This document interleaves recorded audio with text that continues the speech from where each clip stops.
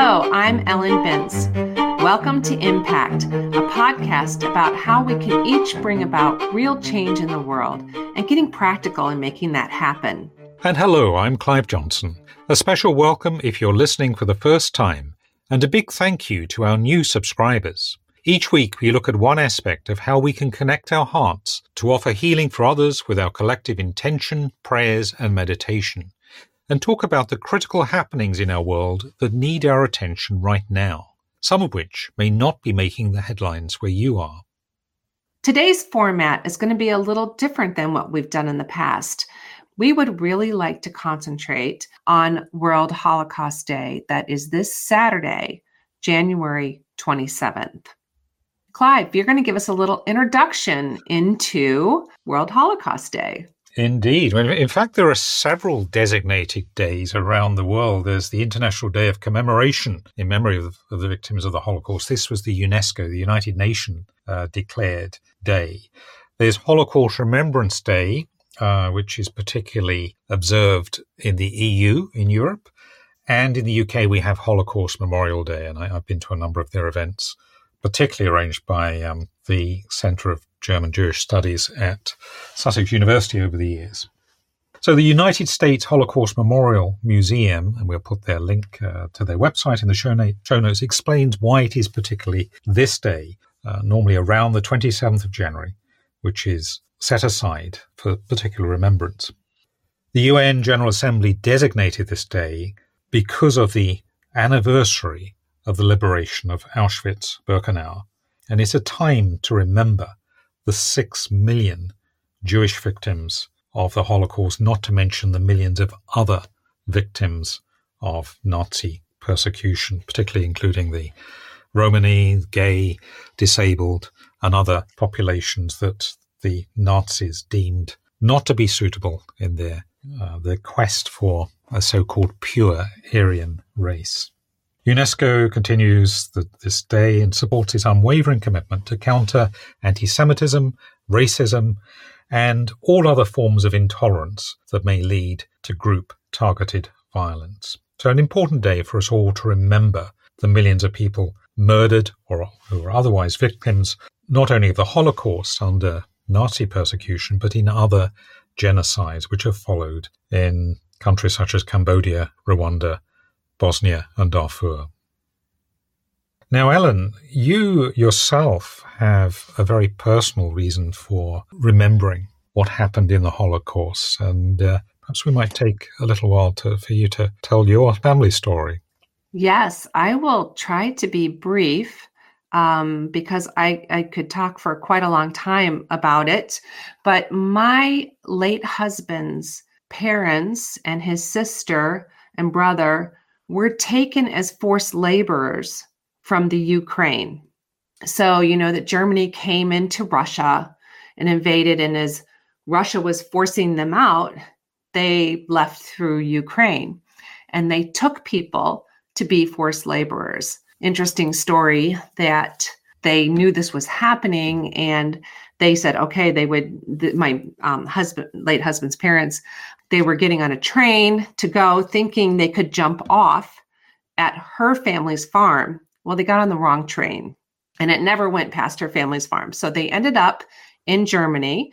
They were near Munich. And my father-in-law was working in the Messerschmitt airplane factory. They had better conditions than those who were in the concentration camps, of course, but they were not great conditions. And I'll just tell a couple quick stories. There's so much more, but my mother-in-law was pregnant during this time, and they lived in barracks. My sister-in-law, who still is alive, probably one of the last people who have survived the whole World War II occupation. She tells a story that they lived in the barracks, very similar to the TV show Hogan's Heroes. I don't know if in England you ever watched that show, but she said that was the best depiction of what the conditions were like of where they lived.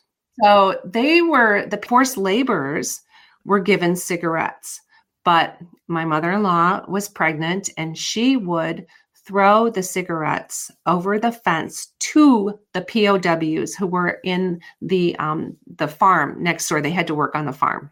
And she got caught. So at 8.5 months pregnant, they were going to hang her. Oh my goodness. And make a statement for the rest of the camp. So they took her out and put her on the gallows. And right before they hanged her, they let her come down and let her survive, obviously. Or my late husband wouldn't have been here. My goodness. Mm-hmm. Also, somehow, my father-in-law was able to get milk from a farm. And we're not sure how he did that, being in the forced labor camp, but he did. And my mother-in-law would make cheese out of it. And she also made something they would call garbage bread. And I'm sure it was just by collecting whatever they had in order to make the bread. Their barracks were positioned as the last barracks before this farm where the POWs had to work that I told you about.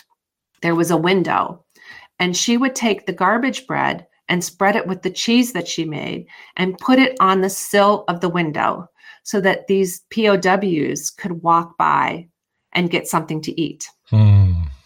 When they were liberated and the Americans came in and freed them, this gets me emotional every time. Their barracks was full of POWs who were thanking my mother-in-law for keeping them alive. Wow. How amazing. How amazing. So after they were freed, they had to stay in Germany for a little while, for a few more years, until they could be sponsored by somebody to come to either Canada or Australia or the US. So someone would leave and establish themselves in the US, and then they would write back and sponsor 2 more people to come for them. It was really quite a process. And as you can see, they ended up in the United States. And though they had a difficult life, it wasn't easy. Of course, they came with 3 trunks of things that they owned. That's it. And we have those trunks. And they built a life here in the United States. Wow. Extraordinary. Absolutely extraordinary story. And my goodness, how deeply moving. And yes. I think every time, this is clearly something very personal and meaningful for you and your family, but every time we hear stories of survivors from that period, they've each got their own tale to tell, and there's often a miracle or two, what we might call a miracle or two, that's been involved. When you were talking about the train being on the wrong train, I was thinking of 2 brothers who were survivors who I heard speak last year, I think it was, they're still around, who came from Berlin on the very, very last train before the border was closed. They knew that there was going to be a real clampdown, and they literally were on the last train and were able to get over to the edge of Holland and out to the UK. Their aunt, apparently, I think it was their aunt, who was going to be with them on the train, said, "No, I've got to go back. I've forgotten some clothes or something," and she didn't come out. I can't remember. I don't think she survived the war. I'm not quite sure what happened. So there are these moments, aren't there, of that moment on the gallows, goodness. Yes. And there is one more miracle story that you're talking about. When the Americans would come to bomb the Messerschmitt airplane factory, they had created a process where my father-in-law would grab Alla, who was 5 at the time, and get on a bike and, go far away. Everybody had what they did, when that was happening. Well, my mother-in-law decided she'd had it. She'd had enough. So she stayed in the barracks. She was making dinner. When they returned, the barracks had been bombed, and she was kind of in shock, just stirring the pot. My goodness. But they still, and they're Ukrainian Orthodox, they still have the cross that was near her that is filled with shrapnel. So it was a miracle that she survived and was alive. Yes, absolutely extraordinary. Absolutely extraordinary. And what a great, wonderful soul. Giving, passing on the cigarettes and the bread. And I never was able to meet her, which I'm very sad about. Yeah, she sounds absolutely wonderful, wonderful human being. Well, actually, there is a legal definition of genocide, and this is it's actually a very the law, as it often is very complex. The trying of genocide, of countries for genocide, is actually very, very difficult because what has to be proven is not just the act of murdering or persecuting or torturing many people, but it's genocide is described as a crime where there is an intention to destroy an entire group, and that's particularly difficult to prove. The concept's been around since before the time of the Second World War. It was first coined by a Polish lawyer, Raphael Lemkin, back in the early part of the 20th century in connection with atrocities that were conducted against the Armenian population in the Ottoman Empire, just around the time of the First World War.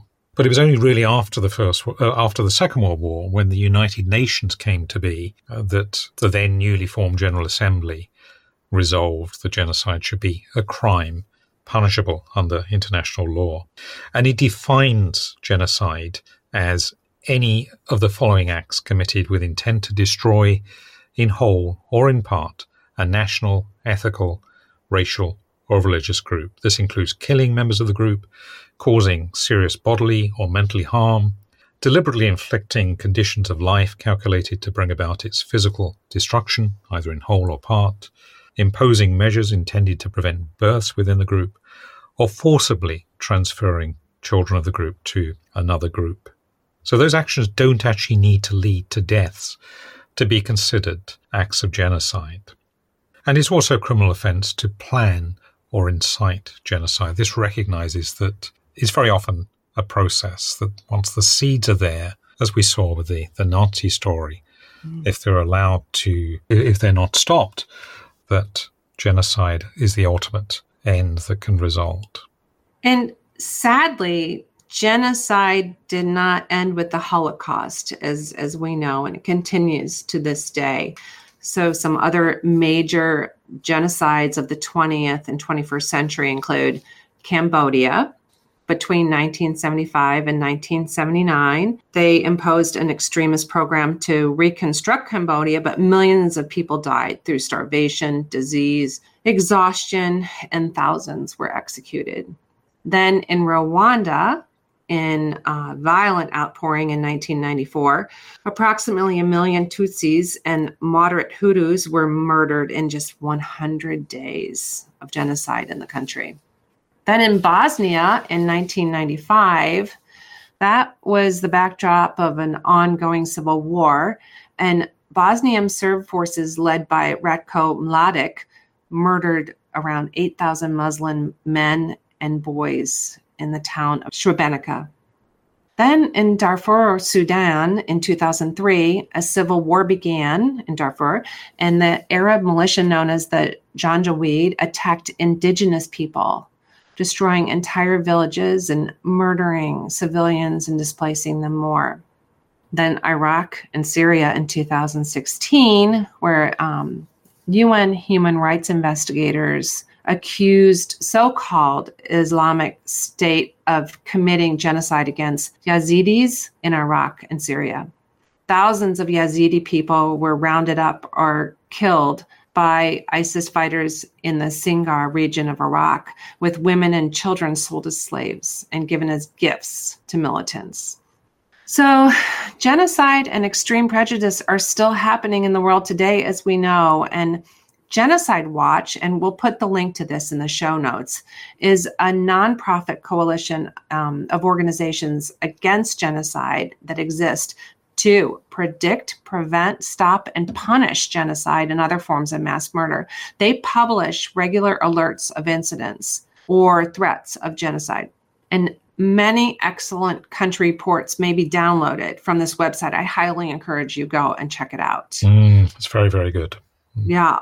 So it currently reports emergencies, which it defines as being where the genocidal process has reached the stage of massacres and other acts of genocide. In Afghanistan, the Democratic Republic of the Congo, and Turkish aggression in Syria and Iraq, and registers warnings That's when the genocidal process has reached the stages of preparation by perpetrators and persecution of a targeted group. In Manipur, India, Armenia, Israel and Gaza, and the plight of the Yuma people in Bangladesh. Many other areas are on its watch, including Zimbabwe, Ethiopia, the Solomon Islands, Cuba, and Haiti, which we'll talk about in a few minutes. So there are many areas we might be drawn to hold in tension concerning genocide, as you can see. Holocaust and genocide distortion and denial are a continuing challenge, so knowing the facts about the Holocaust and genocide is vital. Clearly, we might will for those at the International Court of Justice who are trying genocide cases, and those investigating and monitoring actual genocide or situations where the seeds of genocide are evident, to be guided in their actions and decision-making. We will that those who hold prejudices against others are moved to consider their own humanity. And of course, we might hold those who have been victims of genocide or who are currently facing persecution because of their perceived difference. So, we will that the leaders and influencers of governments that may have differences with one or more groups of people who live within their country's borders will be moved to recognize the essential humanity and right to freedom of expression of all peoples. And of course, we'll put that intention into the show notes. What a powerful and important intention for us to hold. I guess not really just this week, but whenever we can, really, whenever it comes to us. You're listening to Impact, a podcast for anyone who believes in making a difference in the world through prayer, healing, and sending intention out into the world. Join us as we focus attention on where healing is needed right now. Together, we change our world.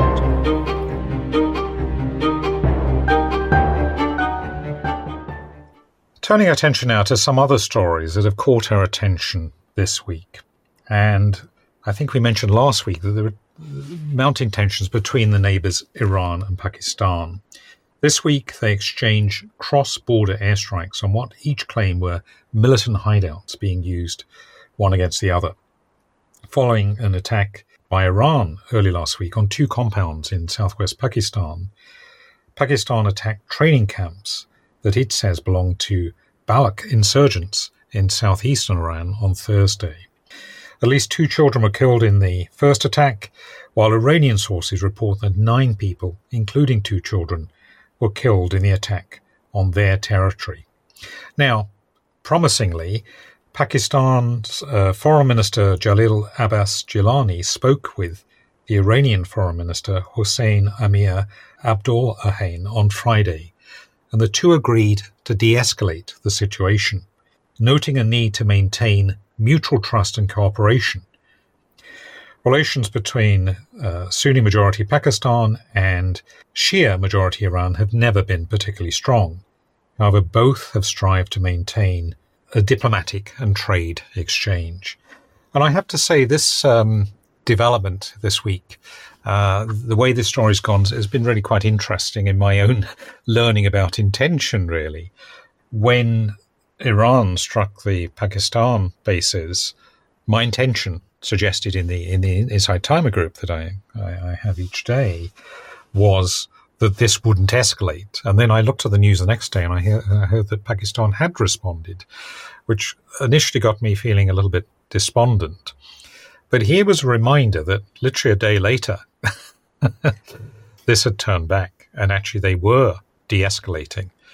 And it occurred to me that sometimes a tit for tat, albeit a violent attack, sometimes might need to happen in order for that intention, to come to be. So kind of a message there to me to not despair and perhaps not to jump on the news too quickly, which I don't tend to do. Actually, it just happened that was the story I came across, and yeah. I love that, and good for you, Clive, for setting that intention. Stick with it is the key. I think. Yes. So there was a deadly attack on a Donetsk marketplace in the Ukraine. A deadly artillery strike by Ukraine on a crowded market in Russia, which usually we hear this going the other way, was held in Donetsk this past weekend, and it killed at least 27 people and injured 25 others. Many of the injured are said to be in critical condition, according to the Ministry of Health of Russia, and having deep wounds in vital organs and needing limbs to be amputated. Gosh darn it. Seems a very targeted attack on civilians. In this case, Russian civilians. And of course, there are a lot of millions of very innocent Russians wrapped up in this crisis, many innocent who've been called up to serve in their army, many who don't approve of their government. Yes. Some of us can sometimes forget that this war is affecting them as well as the millions of Ukrainians as well who are suffering. Yes, it's a good reminder. And here's a story that has both, depending on how you look at it, both good and bad perhaps. Temperature, day length and humidity have all been found to be linked to the increased spread of an illness, a diarrhea-based illness, according to a study by the UK's University of Surrey, which was published this week. Whilst this learning that what we know now, according to the researchers' leader, Dr. Lo Yacono, is that climate change not only has environmental impacts, but in this case has a potential to affect in a negative way our health by enabling a rapid spread of infectious diseases.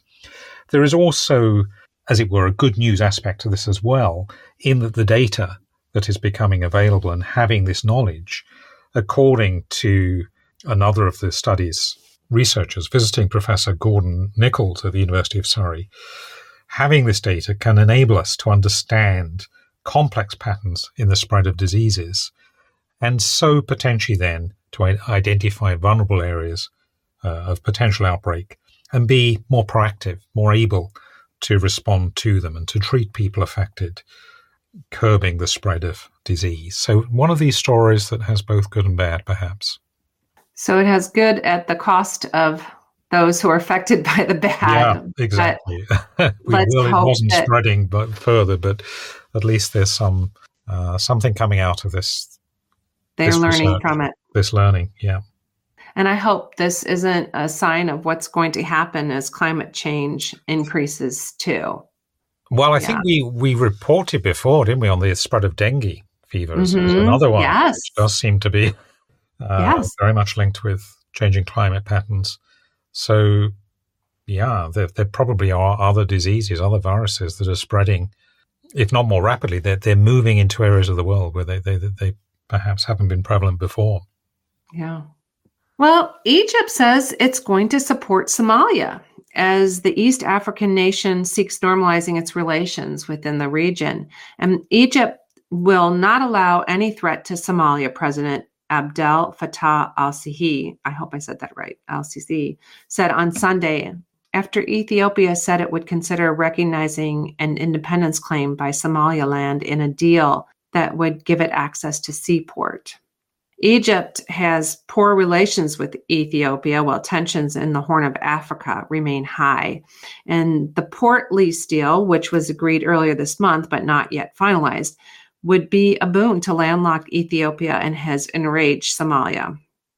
Meanwhile, Somalia is intensifying efforts to join the East African Community, the EAC, economic bloc, reducing regulation on trade with Kenya, Uganda, and Tanzania. There's a growing confidence in the country's stability and progress, and recent milestones such as the lifting of the arms embargo that had been in place for over 30 years and writing off debts amounting to $4.5 billion are seen as monumental achievements for Somalia. I would think that writing off $4.5 billion, that's a good thing for them. Absolutely. Yeah. I read that there was a minister, a trade minister, I think, in the Somali government, who was a great visionary. And he was talking about building a bullet train line between their capital, which I forget offhand, and Kigali in Rwanda. as an example of what cooperation might achieve. I don't think it was a serious plan at this stage, but definitely a visionary there.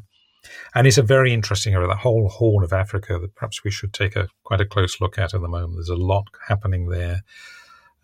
Coastline, which is very unsafe. Of course, that whole area, the Gulf of Aden, currently where the Houthis are attacking merchant ships, and the US and UK and others have been attacking them in retaliation. Yes.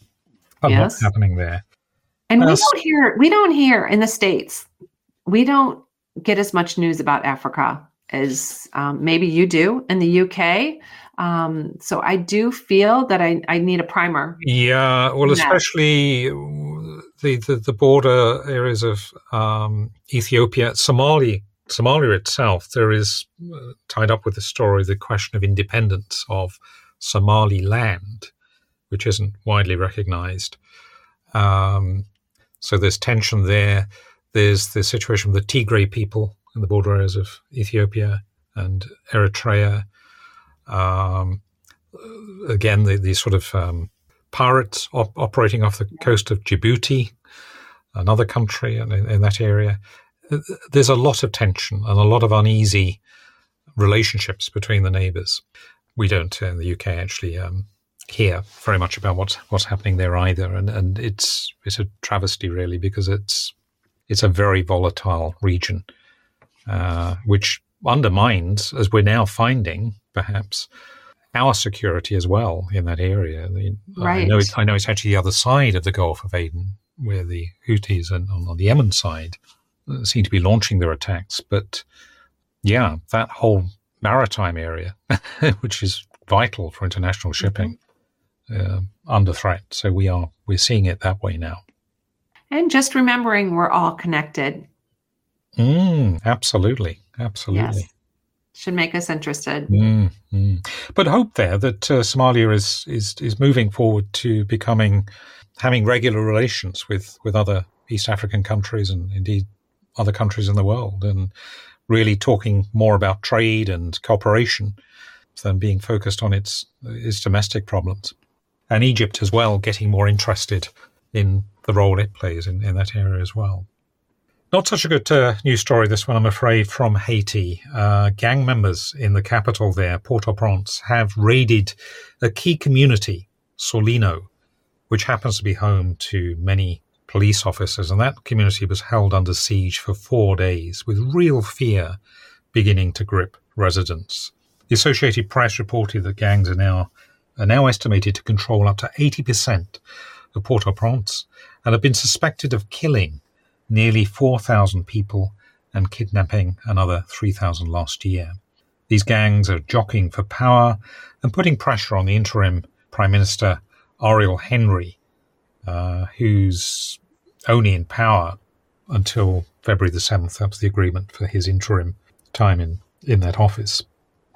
Analysts fearing that if Solino falls, gangs would have easy access to other neighborhoods in the capital, such as Canapé Vert, which until now has been largely peaceful.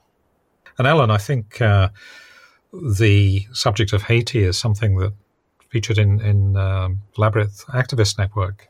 Yeah, in our Labyrinth Activist Network circle, we did an intention for Haiti because there is a woman in the circle who is connected to an orphanage there. And we learned a little bit about what was happening.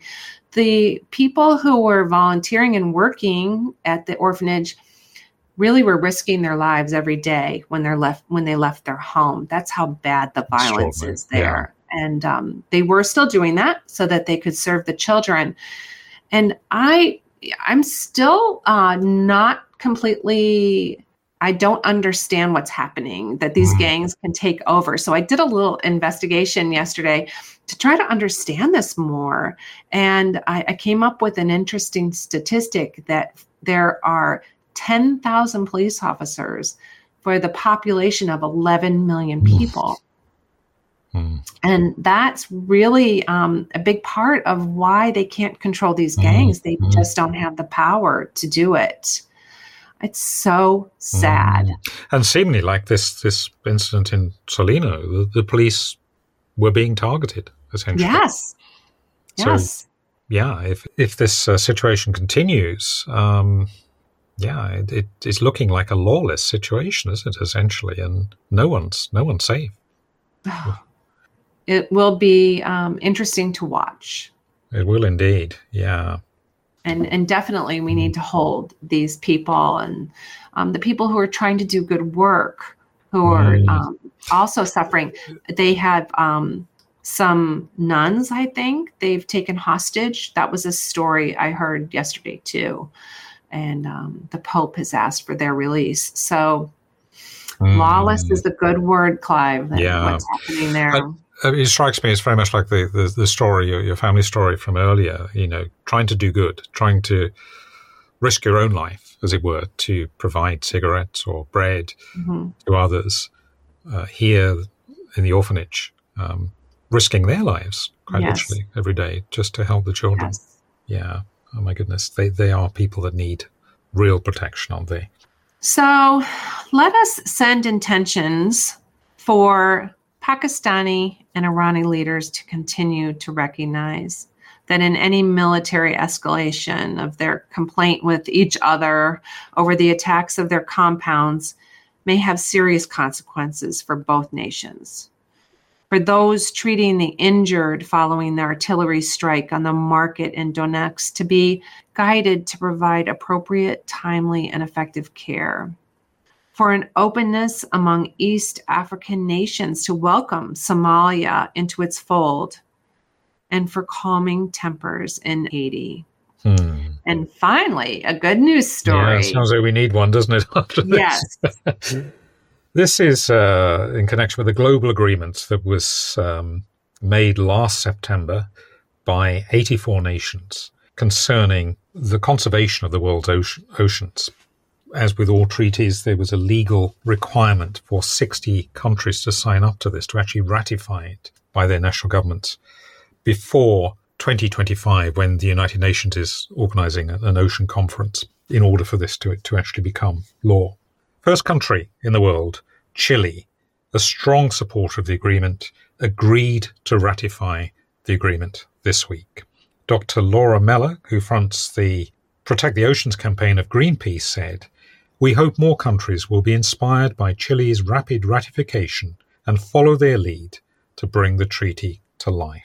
According to Greenpeace, once it comes into force, the treaty will be a crucial tool for creating vast ocean sanctuaries, which actually would cover at least 30% of the oceans.